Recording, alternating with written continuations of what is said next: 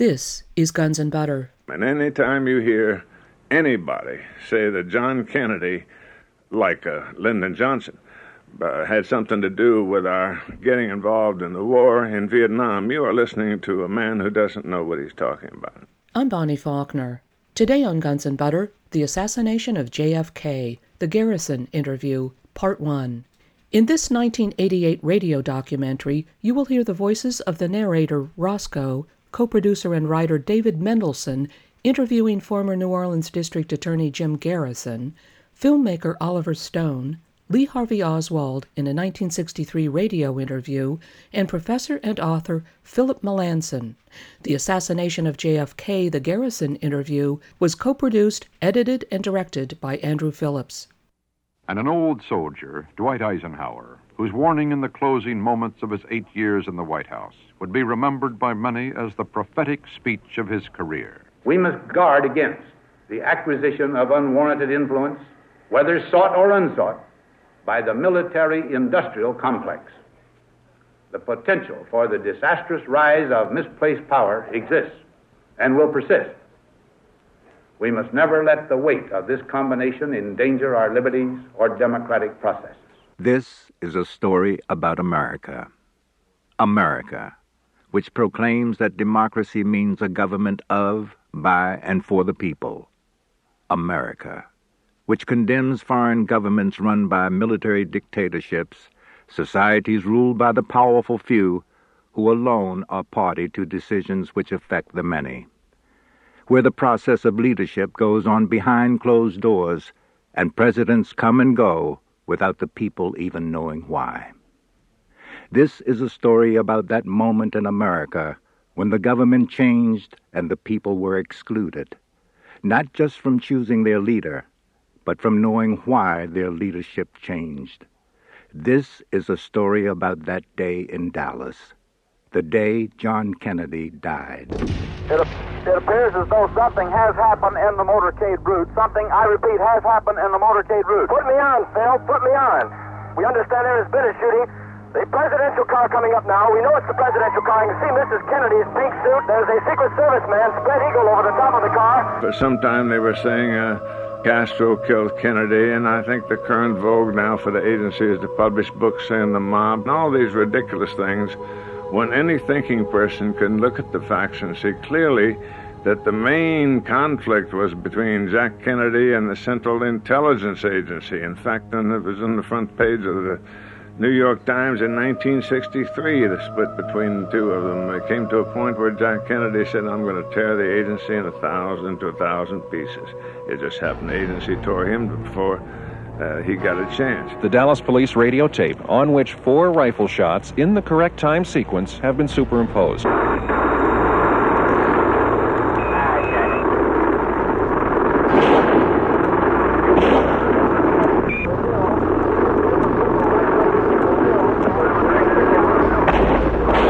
I think that bringing out the truth is so critical that these words must be said. The American people have to face the fact that this is not an oversight, not a mistake on somebody's part. Every day that passes, high individuals at the very top of the United States government are playing an active role in concealing from you the truth of John Kennedy's murder. Secret Service men standing up in the limousine. They are armed with submachine guns. It appears as though someone in the limousine might have been hit by the gunfire. There's a lot of money to be made and has been made in keeping the Cold War going. And so there are billions. Just billions, that's all. Keeping the Cold War going means many billions coming in, and that's one of the reasons they killed Jack Kennedy, to keep it going. There are many unanswered questions concerning the death of President Kennedy, and there are several credible theories. In this program, we will present Judge Garrison's memories, views, and supporting evidence concerning his investigation. This is not a definitive examination of the tragic events of 1963, but the Garrison interview is an important audio document of a crucial and little understood moment of American history. Millions of Americans have seen Oliver Stone's movie, JFK, which focuses on Garrison's investigation in 1967, but very few have heard Judge Garrison recount his work and his message for America in his own words. In 1988, Sheridan Square Press, a division of the Center for Media Analysis, which published Garrison's memoir On the Trail of the Assassins, described the book this way. 25 years ago, on November 22, 1963, President John F. Kennedy was murdered in Dallas, Texas. Within hours, it was learned that Lee Harvey Oswald, who was arrested for the crime, had lived in New Orleans the preceding summer. New Orleans District Attorney Jim Garrison immediately commenced an investigation and arrested a suspicious former CIA pilot and anti-Castro soldier of fortune named David Ferry.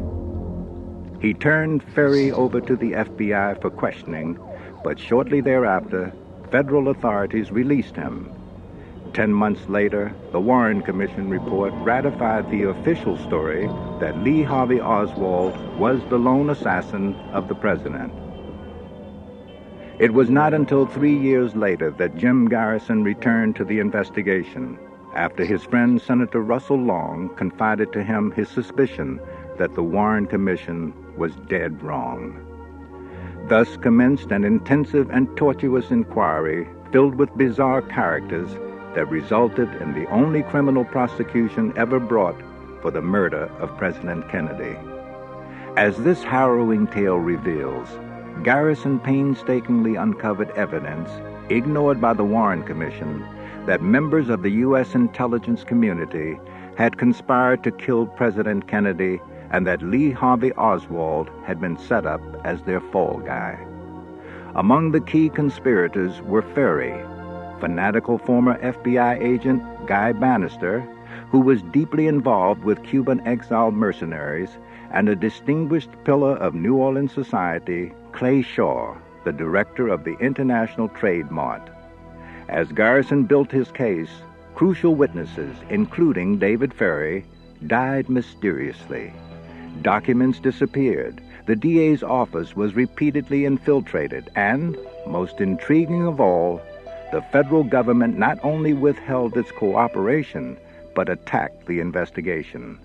The media waged an intensive campaign vilifying Garrison, aimed at discrediting his case against Clay Shaw and corroborating the official story.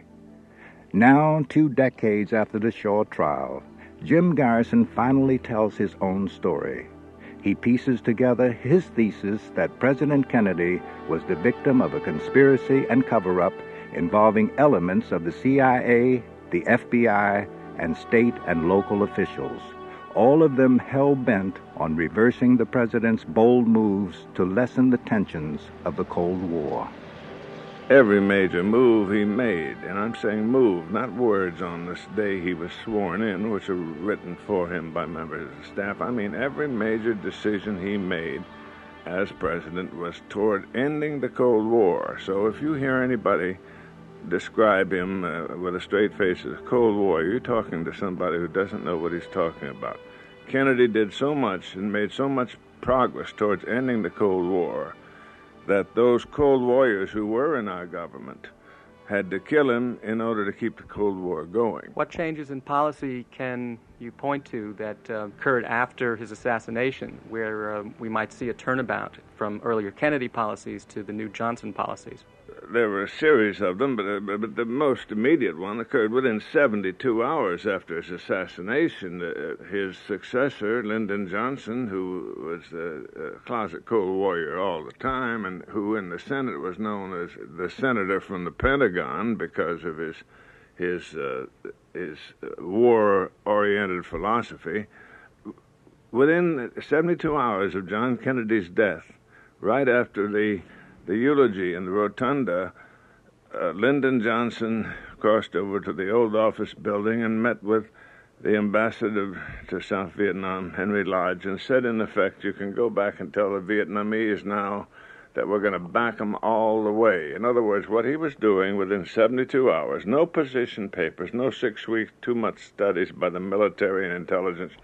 Within a few days, he was meeting with the Lodge and telling him, We are changing the policy in the Far East 180 degrees. He reversed Kennedy's policy, and sure enough, in 18 months, he was pouring 500,000 American soldiers in there, an expeditionary force, with no reason. We were not even invited by South. We weren't wanted by South Vietnam. And, of course, the result, as you know, was not only did we lose 55,000 fine young men died, murdered by our own government, in a sense, but we got in a war which was not supported by the people, but was kept alive nevertheless successively by Johnson and then by Nixon, to the point where in riots in Washington, D.C., they had to arrest 20,000 American citizens protesting the war.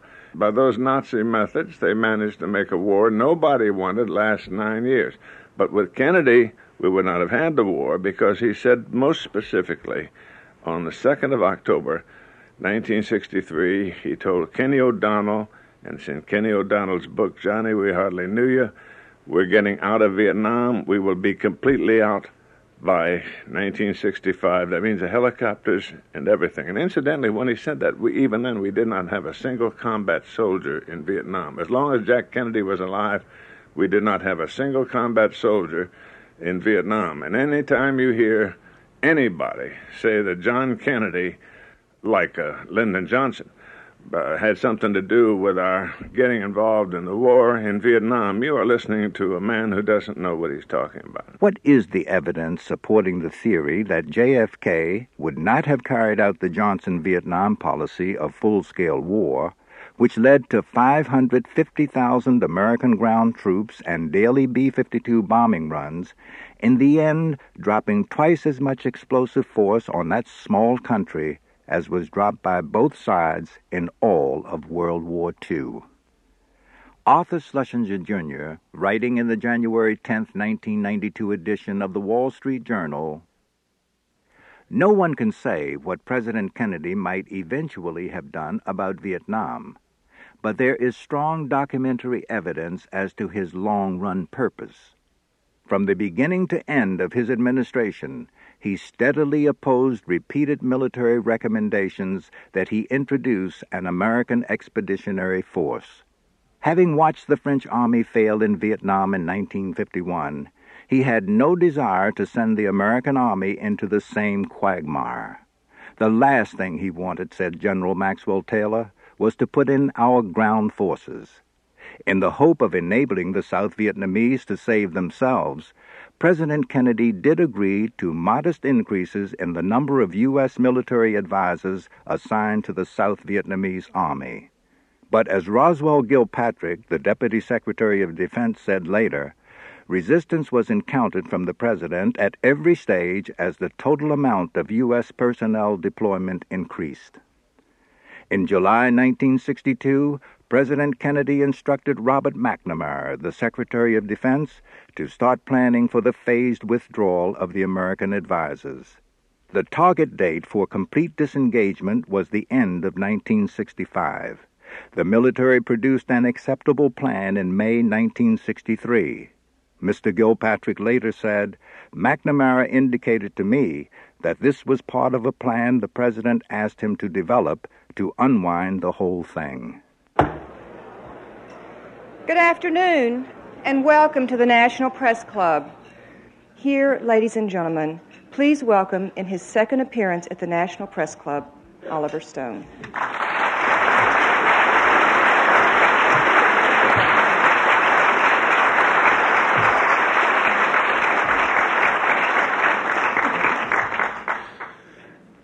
The central historical question raised by JFK, of course, has to do not with the tramps in Dealey Plaza, not with who might have been firing from the grassy knoll, not with what coalition of Cubans, exiles, mobsters, rogue intelligence officers the conspiracy might have been concocted by, but the darker stain on the American ground in the 60s and 70s, Vietnam.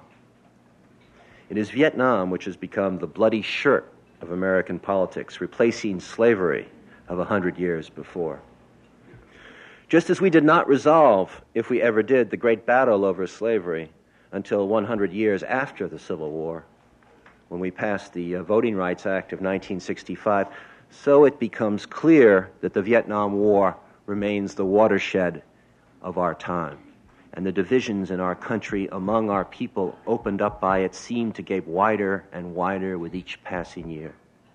JFK suggests it was Vietnam that led to the assassination of John Kennedy, that he became too dangerous, too strong an advocate of changing the course of the Cold War, too clear a proponent of troop withdrawal for those who supported the idea of a war in Vietnam and later came to support the war itself.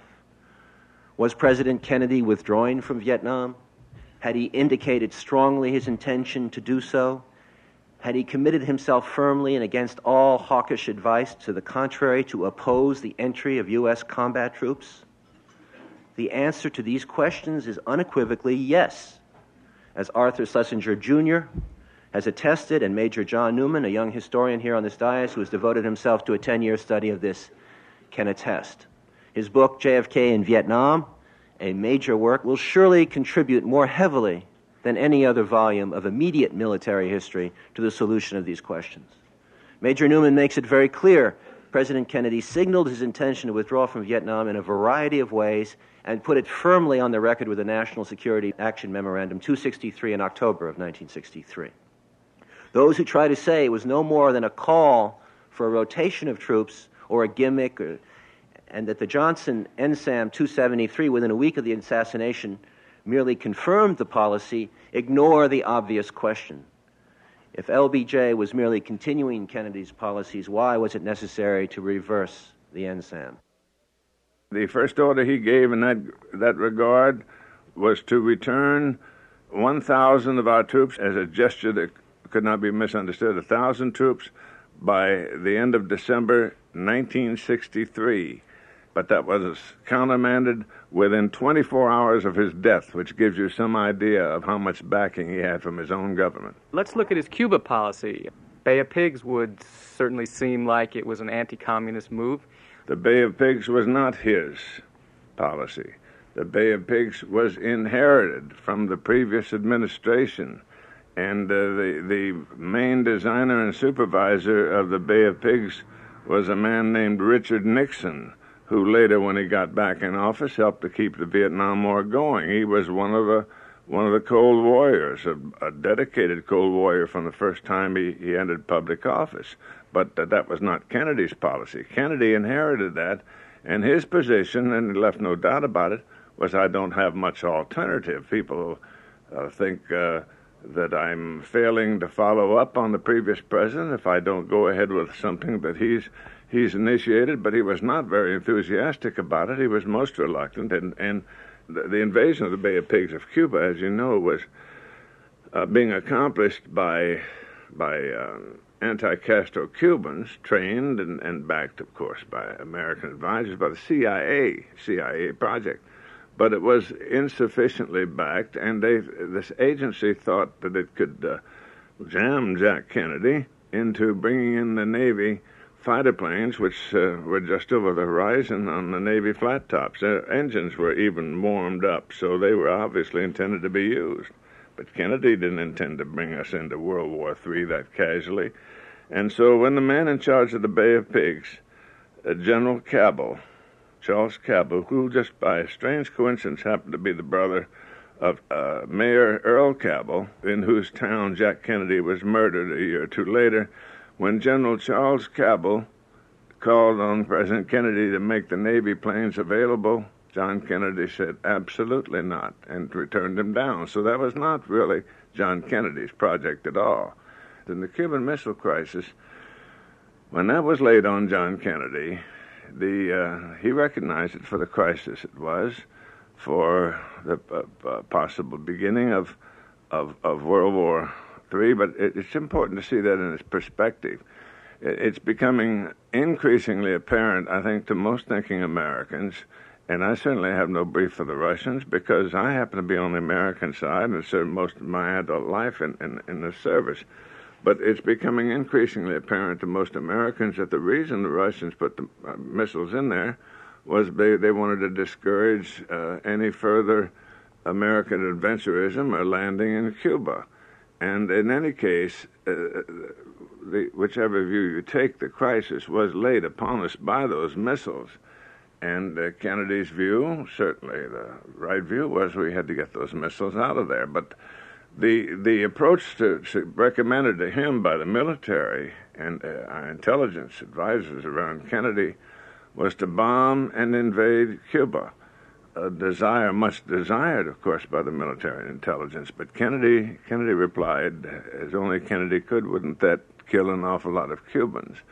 And so he found the solution that they didn't dream of, because you can't deny his intelligence nor his imagination, and his solution, which he was able to work out, communicating through the Russian ambassador and with Khrushchev of Russia, they worked out a solution in which Kennedy's solution was the blockade.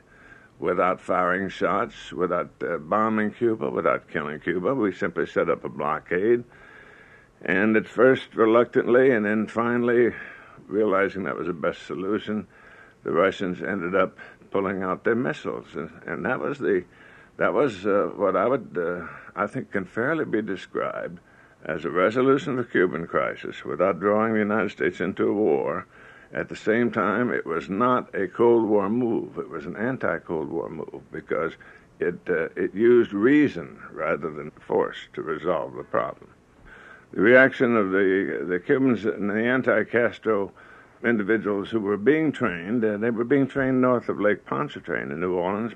Guy Bannister, former special agent in charge of the Chicago office, but by 1962 and 63 was working for the Central Intelligence Agency, and his right-hand man was David Ferry, who comes into the story later, but Guy Bannister was operating this anti-Castro movement, which was completely in opposition to everything that Kennedy was talking about and had in mind, and it contemplated nothing less, ultimately, than another invasion of Cuba. The Cubans themselves had come, and the anti-Castro adventurers with them, had come to hate John Kennedy for what they regarded as failure to back them up. But actually, it was quite different. It was a case of avoiding a war on his part when he agreed with Khrushchev not to invade Cuba again. But they never forgave him for that, and nevertheless, even worse, they were continuing to violate the president's specific order, which is the law of the land, and they were training daily for the ultimate invasion of Cuba. They had a cover name, which they kept secret, but it's kind of surfaced in some recent years. It's called Operation Mongoose, and it looked like, on the surface, like a legitimate a series of forays against Cuba, ostensibly in the national interest. But if you look at the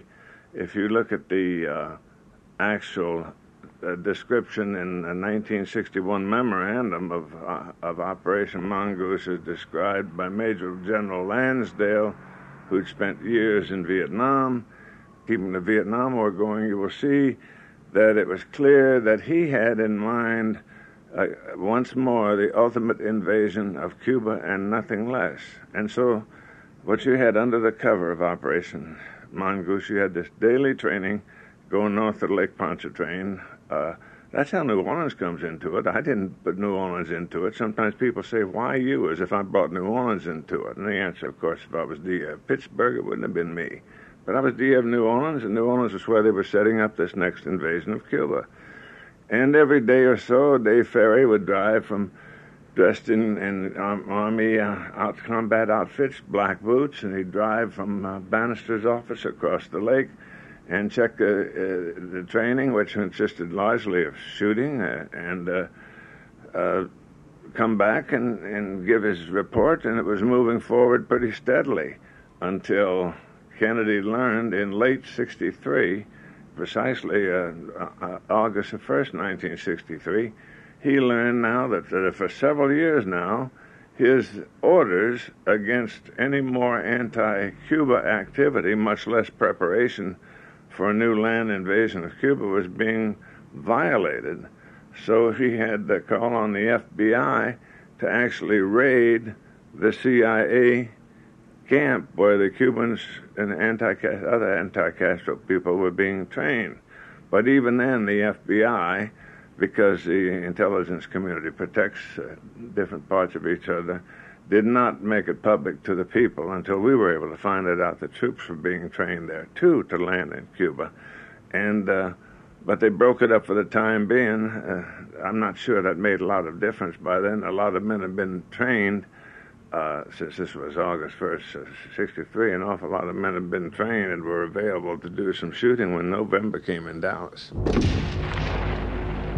This reminds me a little of some of the Iran-Contra activities that certain elements of intelligence through NSC seem to be carrying on a foreign policy that was separate, at least from the espoused policy of the executive branch and certainly the foreign policy of the Congress. But in this case, the president acted through the FBI to break up this secret team's activities. It's not just a little. That's a very good analogy, a metaphor. But it's not just a little. Like it really is the predecessor to it. In other words, the CIA was in the Kennedy thing was not using just CIA individuals. It was going off the shelf, which is his phrase, going outside of the agency offices, so forth, and going to taking some civilian groups and other groups off the shelf operation. It was building up by 63, which I just described, a force from which you had the central ingredients that actually murdered John Kennedy, which again leaves it nothing but a CIA murder of John Kennedy, but the covert elements of the CIA. That's what I want to emphasize. But that was indeed the predecessor of the Iran-Contra business. It was the grandfather of that and the others which followed. I think Casey had in mind setting up a series of off-the-shelf operations, and it probably wasn't the first one the North was involved in. Friday, November 22nd, 1963. The first day begins at an early morning breakfast meeting. President Kennedy greets an overflow audience. 2 years ago, I said that, introduced myself in Paris by saying that I was the man who had accompanied Mrs. Kennedy to Paris. I'm getting that same sensation as I travel around Texas.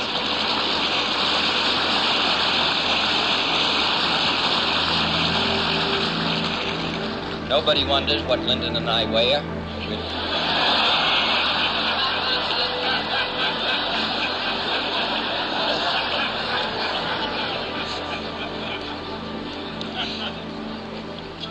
A short flight to Love Field at Dallas. Arrival time, 11:37 the same morning. It looks like a police convention. We have never seen as many Dallas police officers in one location in all of our years of covering Dallas news, but they are here in great profusion. The security precautions at this luncheon they're going to attend range from the distance from the president's car door to the Great Mart entrance and to how many doors and windows are in the building, and even the method of selecting the steak the president will eat. And here is the presidential jet, U.S. Air Force number 1, printed on the side, and the crowd begins its cheer, which you can't hear over the whistle and hum of the jet, but handkerchiefs are being waved, the placards are being held high, and hundreds of tiny American flags are now being waved toward the presidential jet. The doors fly open, and the loading ladders are being wheeled into place. This is a split-second timed operation for the Secret Service and the Air Force and the Signal Corps. Nothing's left to chance. Every possible precaution has been taken.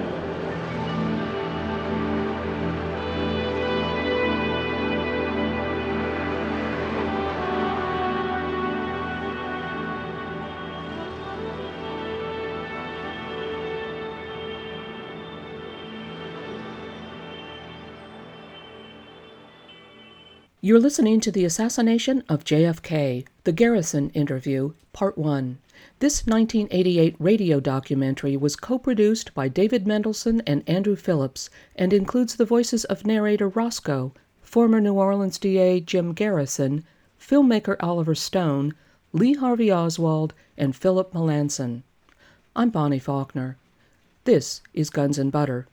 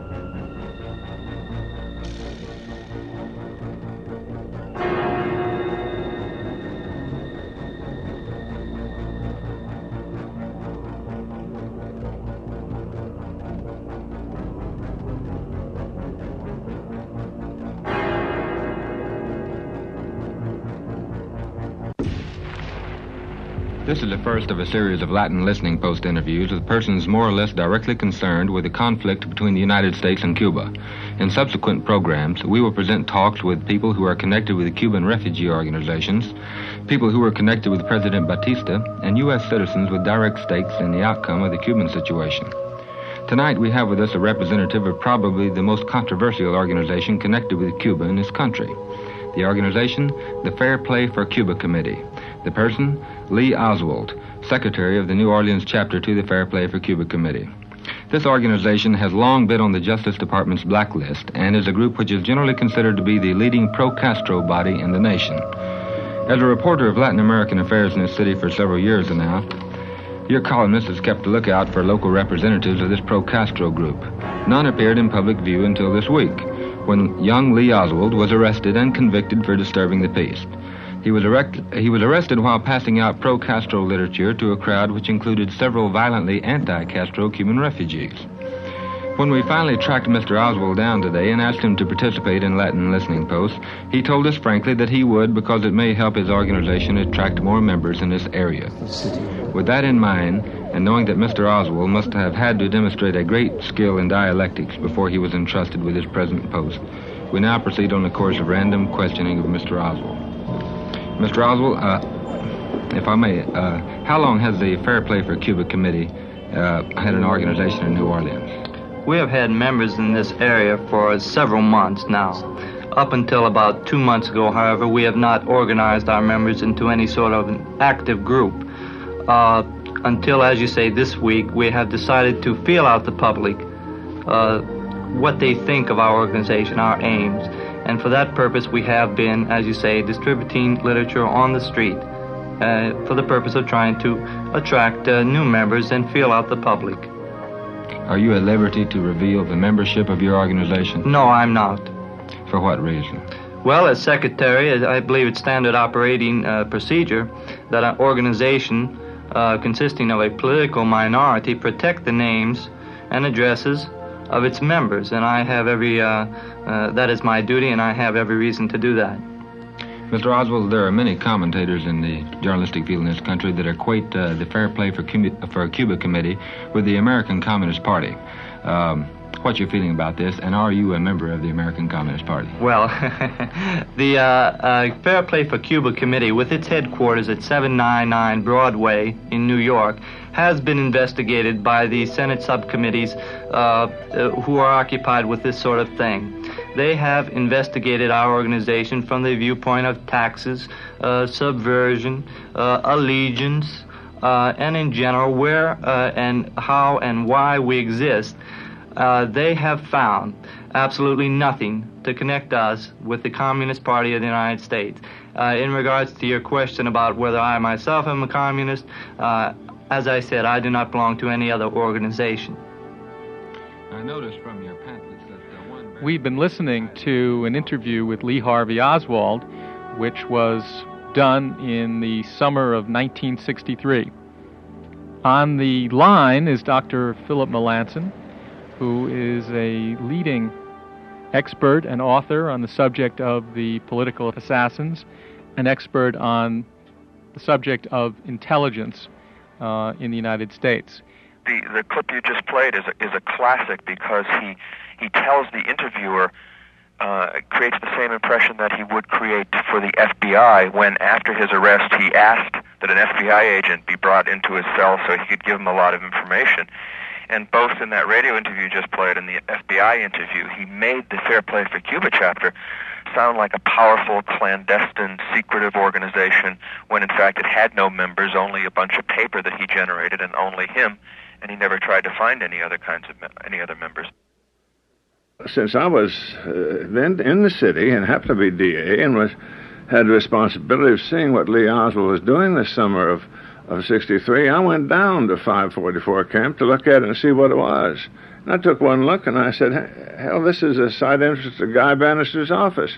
I knew Guy. He used to be head of the Chicago FBI office, and during World War II, he was in the Office of Naval Intelligence. Lee Harvey Oswald, when he was giving out leaflets supposedly in support of Castro, the Fair Play for Cuba Committee, 544 Camp Street was stamped on the literature. So this is where 544 comes into the case, through Oswald having worked there in the same building where Guy Bannister was operating. But just to underscore the significance of what you just said, what you're describing is a situation in which ostensibly communist material has stamped on it an address 544 Camp, which is the location of part of the intelligence community in New Orleans, meaning, without a question of a doubt, there's prima facie evidence that Lee Oswald was not a communist at all. He was an agent provocateur. We later found out that on the third floor of Bannister's office, he located a small room and cleaned it out and gave it to Oswald to keep his pamphlets in. But you could see Oswald starting out in the morning and Bannister with his gruff voice and those steel blue eyes saying, "Lee, you're doing a good job. Get some more of those pamphlets out today, son. They like what you're doing in Washington." So he goes out and hands them out like he's a communist, but he's the one that calls the news people to come take the pictures, and he's acting out a role as a communist, but he doesn't know they're really fattening him up to be the turkey for Thanksgiving. He's the scapegoat. They're going to have him murdered by making him look like a communist. Bannister was once the chief of the FBI office in Chicago. How did he first come to your attention in relationship to the assassination, Guy Bannister? He first came to my attention, well, before the assassination, when I was district attorney.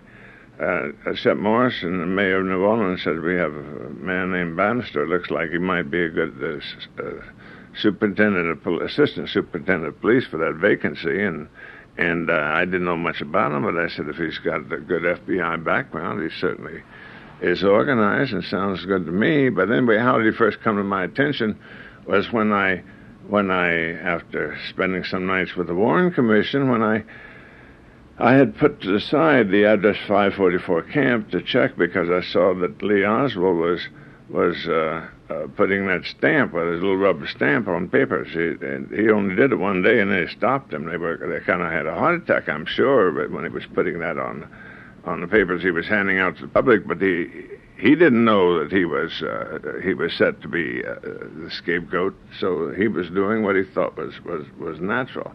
But what actually happened was when he was arrested on August the 9th and brought to the first district, first thing he did was to ask to speak to an FBI agent, and FBI agent came over, Agent Quigley, and very promptly Quigley and Oswald were locked in a private conference for some time. This is Oswald was arrested? Yeah, he was arrested on 9th August because of a controversy. It was a set-up controversy with other Cubans. In other words, one of those things with another Cuban who at the right time said, Oswald said, "Hit me, Carlos," and Carlos swung at him and hit him, and then Oswald pleaded guilty. That's just to make it look like he was a troublemaker for the communists. It was all set up. And it was... It resolved in those particular pamphlets becoming available to the eye, though, and ultimately available to me. So I put them on the side to check, and then a few nights later I came across in the Warren Commission report. I'm surprised nobody else found it first. I found myself reading Colonel Folsom's 201, his personnel file, 201 file of Lee Oswald and the Marines. And he casually mentioned, and here's Lee Oswald's grades in a Russian test. And somebody must have kicked him under the table because he said he didn't do too well. He got almost as many right as he got wrong. But I wouldn't get any right in a Russian test. With all my years in the military, and I was a major by then, I never took a Russian test. He was a private, taking a Russian examination. And so I realized then that there were signs of intelligence before I left the house, and intelligence training of Oswald for some mission. And this was just not long before, when he took this test, not long before he left for Russia. So obviously, in retrospect, he didn't leave as a communist. He left as a young Marine with an intelligence assignment, because otherwise the Marines wouldn't be teaching him Russian. But I want to see what this sort of place this Russian, this quote Russian studying Marine was operating out of, and that's what caused me to go down that weekend morning to Lafayette Square and look at 544 Camp Street, where I found, my God, this so-called communist the lone assassin, the man who's supposed to have murdered John Kennedy, the man who was butchered before anybody could ask him too many questions, was an agent provocateur working for the United States government. That address, 544 Camp, was a side entrance to Guy Bannister's office. Around the corner on Lafayette Street was the entrance to Bannister's office. Across the street, where in the post office building, was an office of naval intelligence, and Bannister was naval intelligence in World War II. I knew some of these people. I knew that. And the Secret Service, as a district attorney in New Orleans, I knew where some of these Secret Service was also across the street. Around the corner in Lafayette, just across Lafayette Square around the corner, was the office of the Federal Bureau of Investigation, and also on another floor, the office of the Central Intelligence Agency. The lone assassin, this person who's been described to all Americans and lied by allowed the lies by the federal government to all the world as a communist, was a soldier doing his assignment, a Marine soldier doing what he was taught to do after he was given intelligence training, operating right out of the heart, the very heart of the intelligence community. The reason that the heart is located there so close to the riverfront is that's where all the ships go from New Orleans down to Central America and South America. And a lot of the members of the ship's staff, as you might imagine, are intelligence men, too. Nobody was in that office who was not intelligence, Bannister's office. The time that he began operating, the week, is not specific, but it's known that it was through August that he was handing out the pamphlets. And earlier in the summer, he was working around the corner at the Riley Coffee Company. Well, Mr. Riley is not necessarily involved at all, but apparently the nesting place was made available for some request that the coffee company didn't know the reason for, but request by the intelligence community for this nesting place for Oswald. He was operating out of the Riley Coffee Company. Didn't have that much to do, so he spent most of his time at the Alba garage next door, which happened to be the garage, and that's something else I was aware of. That was a garage for the intelligence community. It didn't even accept civilian automobiles. It was filled up with the intelligence community. So that's where he spent the earlier part of the summer, and then when August came, he was handing out the pamphlets as an agent provocateur to look like a communist, so that when Jack Kennedy was murdered by the covert action elements getting ready to kill him for the CIA, so this foreign policy could be changed back to the Cold War policy, he was being trained like a turkey being fattened for Thanksgiving. The reception line is formed, and there is Mrs. Kennedy, the First Lady, stepping from the plane, wearing a bright pink suit with a dark fur collar and a matching pink hat, and the President, wearing a dark suit, steps off directly behind. Mrs. Kennedy has been presented her bouquet of brilliant red roses, and they make a lovely contrast to the bright pink suit she is wearing. The weather couldn't be better. We have a brilliant sun at this moment. The wind has diminished considerably, and it has turned into a comfortable situation for the hundreds of people who came here to Dallas Love Field to witness the arrival of the President and his First Lady. And here comes the President now. In fact, he's not in his limousine. He's departed the limousine, and he is walking. He is reaching across the fence, shaking hands with many of the people who have come here to see him. He is closely accompanied by Dallas police officers and, of course, the Secret Service. I was curious after I found out how unquestionably, how clear it was that Oswald was an agent provocateur, that he was working for government intelligence from the outset. I was wondering, how did the U.S. government, the intelligence community, handle his co-workers so that they wouldn't be telling too many people, well, he didn't get many assignments. This was just a nesting place. He didn't have to do too much. So I sent my chief investigator over there, and he was back in an hour and a half with a list of paper.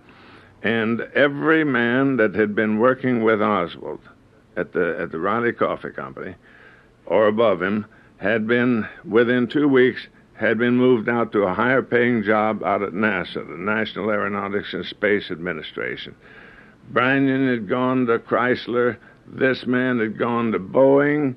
This man was working for NASA itself. Another man was working for NASA. The same thing happened to anybody who helped in the assassination. For example, we arrested David Ferry within 72 hours of the assassination when we stumbled across the fact that he drove across the former friend of Lee Oswald's when he was in the CAP, drove across. We had a Sunday meeting to review the whole thing. This Kennedy's body's still warm.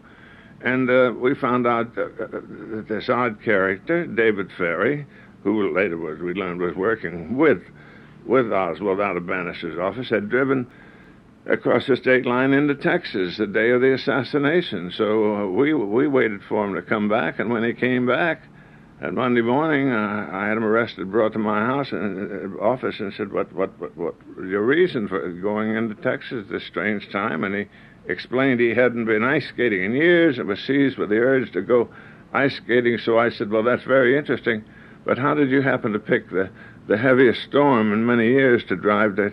Well, he couldn't think of an answer to that, so I had him taken over to the FBI, the first district, to be held for the FBI for investigation.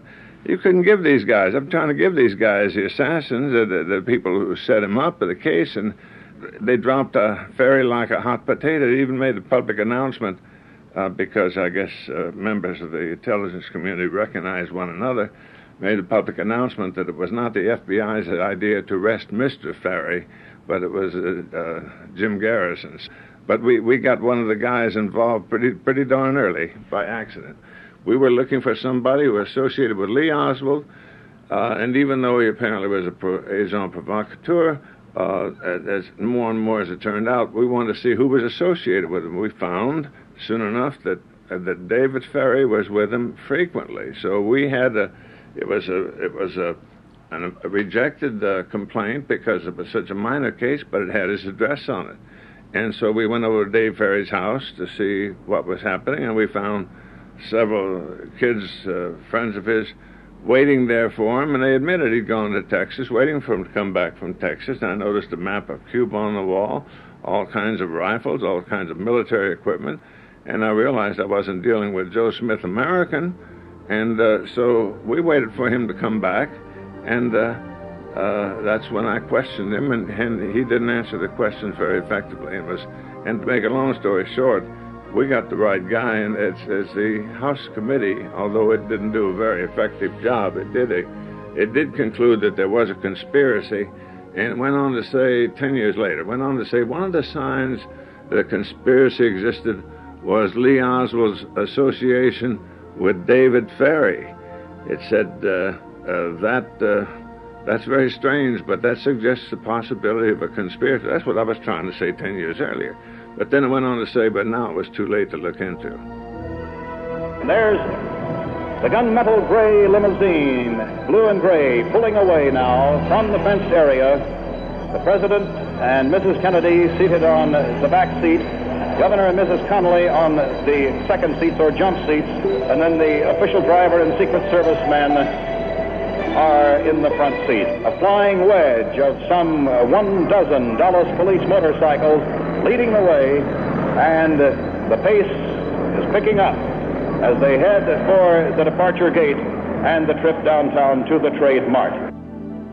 I think this is probably a good point for me to jump in with my hostile question, so to speak. David Ferry, I understand, the weekend of the assassination, or the Friday of the assassination, was working for Carlos Marcello, who was alleged... Isn't that funny? I have the impression he was working for his boss, Private Detective Ray Gill, but I'll let you take your own speculations. I hear you, but Gill was Marcello's attorney at the time. On that particular weekend, that's right. And next week, he was somebody else's attorney, at which time David Ferry was still working for Ray Gill. I hear you, and I want to hear more. I want to just put in the question that, as you say, the big theory that's being put forward now is that elements of organized crime were responsible for killing Kennedy. Let's go straight to that. And you've got a clock watch. Let me just see how many seconds it takes me to dispose in the minds of a reasonable man of organized crime being involved. First of all, the reason given for the contended organized crime, and the listener should understand that this idea was conceived and is spread consistently by the Central Intelligence Agency so that you will look away from its covert operations and its other murders. The reason given for the supposed involvement of organized crime is so that they could get rid of the Attorney General. Well, if you want to get rid of the Attorney General, truly, all you have to do, Bobby Kennedy it was at the time, is shoot him when he goes to his Justice Department office in the morning or on the way out in the afternoon, because he didn't even have a bodyguard. All he had was a driver who was also the bodyguard.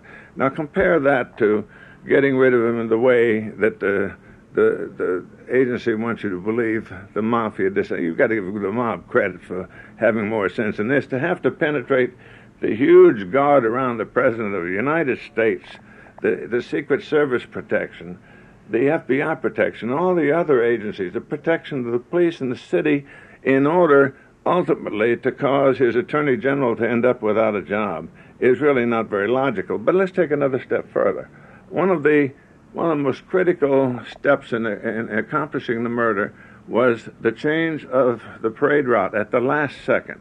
On the morning of the parade, the Dallas Morning News showed that the parade route for the president was to continue, as it came to Dealey Plaza, continue on Main Street all the way through Dealey Plaza. That map was 5/6, leaving just one column on the left of the front page, showing so everybody could see the route of the president. Now, what actually happened was when the presidential motorcade came and reached Dealey Plaza, without warning, it turned right. It turned right down Houston and left into Elm. It was a cul-de-sac where the ambush was waiting, and secondly, that double turn, the last leg of which was 120 degrees to the left, slowed his vehicle down to 10 miles an hour where you could hit him with a rock. If he had been going 25 miles an hour, as he had been, would be out in the meadow as planned through the center of Dealey Plaza on Main, they would have been able to hit the side of the car with it. But anyway, that's what happened. The parade was changed at the last moment, the parade of the President of the United States. Now, those of you who are waiting along the parade route, just to be sure that you find yourself in the proper location, let's give it to you once again. It will go Mockingbird Lane to Lemon Avenue, then travel south on Lemon to Turtle Creek, Cedar Springs, through the downtown area on Harwood to Main, west on Main to Houston, through the Triple Underpass to Stemmons Freeway, then on to the Trademark. The President's car is now turning onto Elm Street, and it will be only a matter of minutes before he arrives at the Trademark. I was on Stemmons Freeway earlier, and even the freeway was jam-packed with spectators waiting their chance to see the President as he made his way toward the Trademark. It appears as though something has happened in the motorcade route. Something, I repeat, has happened in the motorcade route. There's numerous people running up the hill alongside Elm Street, there by the Stemmons Freeway. Several police officers are rushing up the hill at this time. Stand by just a moment, please. Something has happened in the motorcade route. Stand by, please. Parkland Hospital, there has been a shooting. Parkland Hospital has been advised to stand by for a severe gunshot wound. I repeat, a shooting in the motorcade in the downtown area. Parkland Hospital has been advised to stand by for a severe gunshot wound. The President's car is now going past me. The limousine is now traveling at a very high rate of speed. Secret Service men standing up in the limousine. They are armed with submachine guns. It appears as though someone in the limousine might have been hit by the gunfire. Put me on, Phil. Put me on. Phil, am I on? We're here at the Trademark. The motorcade is coming by here. I can see many, many motorcycles coming by now. Police motorcycles.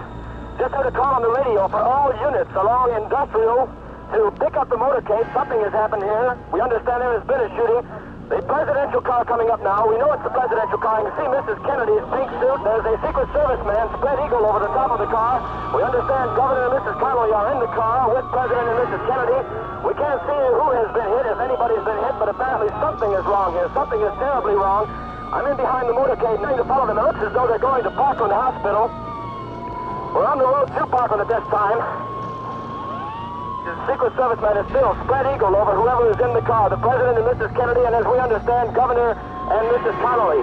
At this point, it looks as though it could have been one or two or even all of the people within the car may have been the victims, may have been struck by shots. We don't know. Parkland Hospital in the distance, down on Harry Hines Boulevard, following behind the motorcade. Many police officers, maybe 20 or 25 motorcycle policemen, falling in behind at trademark. A huge car left behind, waiting expectantly to see the president. The motorcade now perhaps 2 or 3 blocks ahead of me. They're approaching the entrance now to Parkland Hospital, traveling at a high rate of speed. Already police cars converging on Parkland from every angle. I have been ridiculed and worse for suggesting the existence of a conspiracy, as though only kooks and cranks and extremists suggest their existence. But this is the wrong city in which to ridicule people who believe in conspiracies. On January 15, 1992, Oliver Stone, director of JFK, spoke before the National Press Club in Washington and took questions from the audience. Is it inconceivable that a president of the United States could sit at the heart of a criminal conspiracy designed to cover up a crime? We know what happened. We would have impeached him for it had he not resigned, just one jump ahead. Is it so far-fetched to believe in a high-level conspiracy involving the White House, the Joint Chiefs, the Air Force, and the CIA to bomb a neutral country and lie about it in military reports to the rest of the country? But it happened, perhaps more than once. Is it inconceivable that the National Security Council leadership, with or without the knowledge of the President of the United States and with the collaboration of the director of the CIA, not just a few rogues, could be engaged in a massive conspiracy to ship arms to our sworn enemy with a casual hope that a few hostages might be released as a result? But it happened.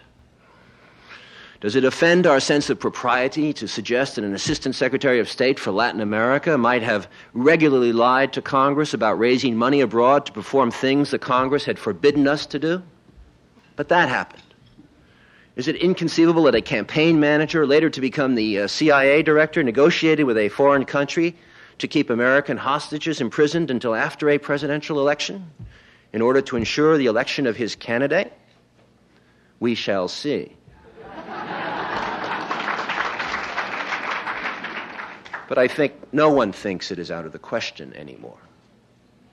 So when JFK suggests that a conspiracy involving elements of a government, people in the CIA, people in the FBI, perhaps people associated with the Joint Chiefs, all in the service of the military-industrial complex that President Eisenhower warned us about, might have conspired to kill John Fitzgerald Kennedy because he was going sharply to change the direction of American foreign policy, is it not appropriate at least to look there for evidence? What was Allen Dulles really up to in those months? Or Charles Cabell, also fired by JFK, or his brother Earl Cabell, the mayor of Dallas? Thomas Jefferson urged on us the notion that when truth can compete in a free marketplace of ideas, it will prevail. There is as yet no marketplace of history for the years of the Kennedy assassination and immediately afterward. Let us begin to create one. You've been listening to The Assassination of JFK, the Garrison interview, Part 1.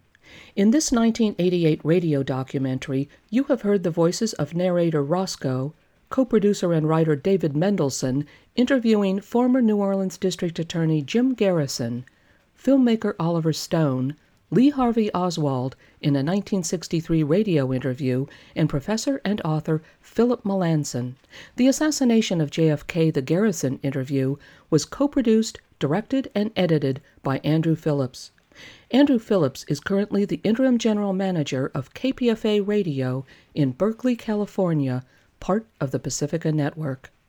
Guns and Butter is produced by Bonnie Faulkner and Yarrow Mako. To leave comments or order copies of shows, email us at blfaulkner@yahoo.com. That's blfaulkner@yahoo.com. Visit our website at gunsandbutter.org.